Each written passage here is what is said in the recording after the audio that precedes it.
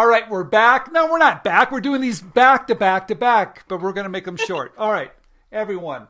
We have a professional toy inventor here, toy and game inventor, Sarah. She's been doing this for a while. She's been in the industry. She's worked for Fisher-Price. Is that correct? Correct. Okay, so you've been in the industry for a while, so you know what's going on. All right, you've got a great idea. Maybe you have a bunch of ideas. How do you attend a trade show?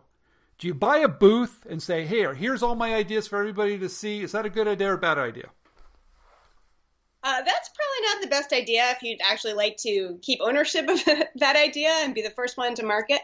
I mean, some people have a product that they plan to bring to market or they're in the process of bringing to market. And you can go to trade shows like New York Toy Fair or Chicago Toy and Game Fair. And there are sections that have like a new inventor or new manufacturer section.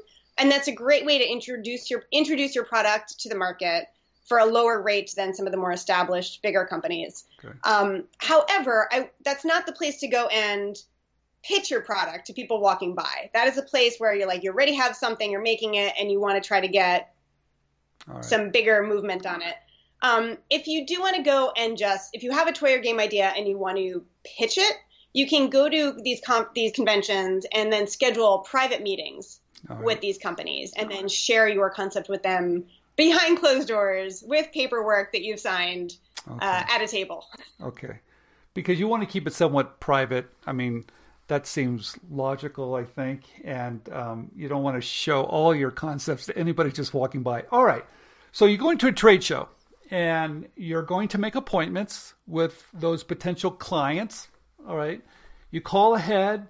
You make sure your particular idea is a good fit. That's a good thing to do. And you just visit them and show. How many do you bring? Do you bring like 20, 30? No? Yes? Do you drown them with ideas? Different people have different perspectives regarding quantity. We try to have at least 3 things if we're going to go into a meeting, although we do now have relationships where we might have one item that we think is a perfect fit for a certain company, and then we can call them up and do a Skype or meet with them and share it.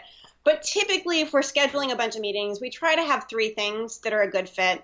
And we also, sometimes it can be a prototype, sometimes it's a video sizzle, sometimes it can be a one sheet, depending on what it is. A lot of companies are moving more towards, especially in the toy and game area, which is what I know, moving towards asking for videos, like a video sizzle, essentially. Okay. How important is to have that feedback, to watch their expression? Because some people are looking for a middleman. They're looking for a licensing agent. They're looking for someone to do the hard work. Is that a good idea? We do work with some companies where we just kind of send the video sizzle and supporting documents off into the ether of the internet, and then we get like an email back if there's interest or not. And, that's fine, and that's the way some companies work. Our preferred method is sitting down face-to-face or even a Skype and being able to see the reaction from the person on the other end, who's usually the inventor relations representative, because you can see if they laugh, if they look like delighted and surprised at the place where you want them to be, and then you can have a conversation. Often, if you're submitting something through an online portal or sending something off, you just get a 1-sentence response back, like, this wasn't a right fit. Thanks so much. Think of us in the future. And then, you don't really know why. Maybe there's something similar. Maybe it doesn't have enough wow. But you really need that feedback to help you improve as an inventor. Because once you make an improvement, can you go back and show it again if they give you some type of tips? Sure. All right. Absolutely. We have done that where maybe there wasn't a big enough payoff, like a big enough feature, or some of the bigger companies, bigger toy companies want something that's TV advertisable, and then they look for like, what's that big moment on TV? There needs to be like some big thing, like a big movement or surprise or payoff.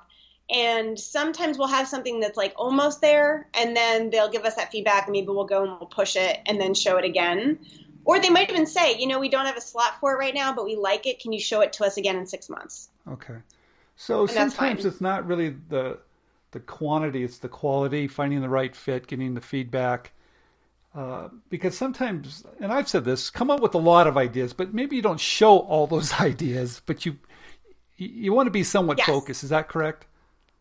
Correct. I mean, we We just licensed a game to a company where we only pitched them 2 things, and they licensed one of them, so that's pretty good. We've also had meetings where I think the most we've ever shared a meeting was 11, which is a lot for us. We normally do not show that many, but some of them were a little simpler, and it was a slightly different category. Yeah, I mean, I think the strategy is different for different people. Someone once told me they would go in with like 100 concepts, and it's a very successful inventor. So everyone just has a different way of doing things. Okay. How important is intellectual? 100 seems like a lot. That seems like a lot. How important do you patent everything? Maybe copyright if you're in games. Is that a good idea? Because it's pretty affordable to do that. Or is there just some trust? So I think you have to work with reputable companies. The larger toy and game companies have dedicated people whose jobs it is just to interface with inventors. So they're there to essentially like keep your concept protected. Okay. You're not sitting and showing your idea to every designer at Mattel, or you're sharing it with their inventor relations team, and they are wonderful, and it's their job to kind of like help you get your product sold internally. Yeah, you share it with them. You don't need to, I mean, the things that I do are not typically super complex, like patentable items. We do have a few things. We work with an electronic engineering partner, and we do have some high-tech items. And we have pitched things in the past that we believe are patentable. And we'll say to them, we believe it's patentable. Here's the research on why. Here's our mechanism for doing this. But we're not going to go ahead and spend the time and money patenting it unless there's a taker. All right. That might not be the philosophy for other people, but we just don't have the time and energy and resources to patent every single thing that we come up with. What about trademarks? Because it sounds like you've got some very clever names. How important are trademarks? So trademarks are important, especially with certain things. We have trademarked the names of all of our games as well as our company. It's very hard to copyright a game. Okay. There's very few games that are that have a copyright, but trademarking the name is something you can do. All right, Sarah, great stuff. Yeah. Great stuff. Thank you very, very, very much for helping us. And thank you. You have wonderful ideas, and you're truly a pro. So thank you very much. Thank you. I appreciate it. And our director of marketing wants to say hi as well. This is our director of marketing. I love it. Thank you.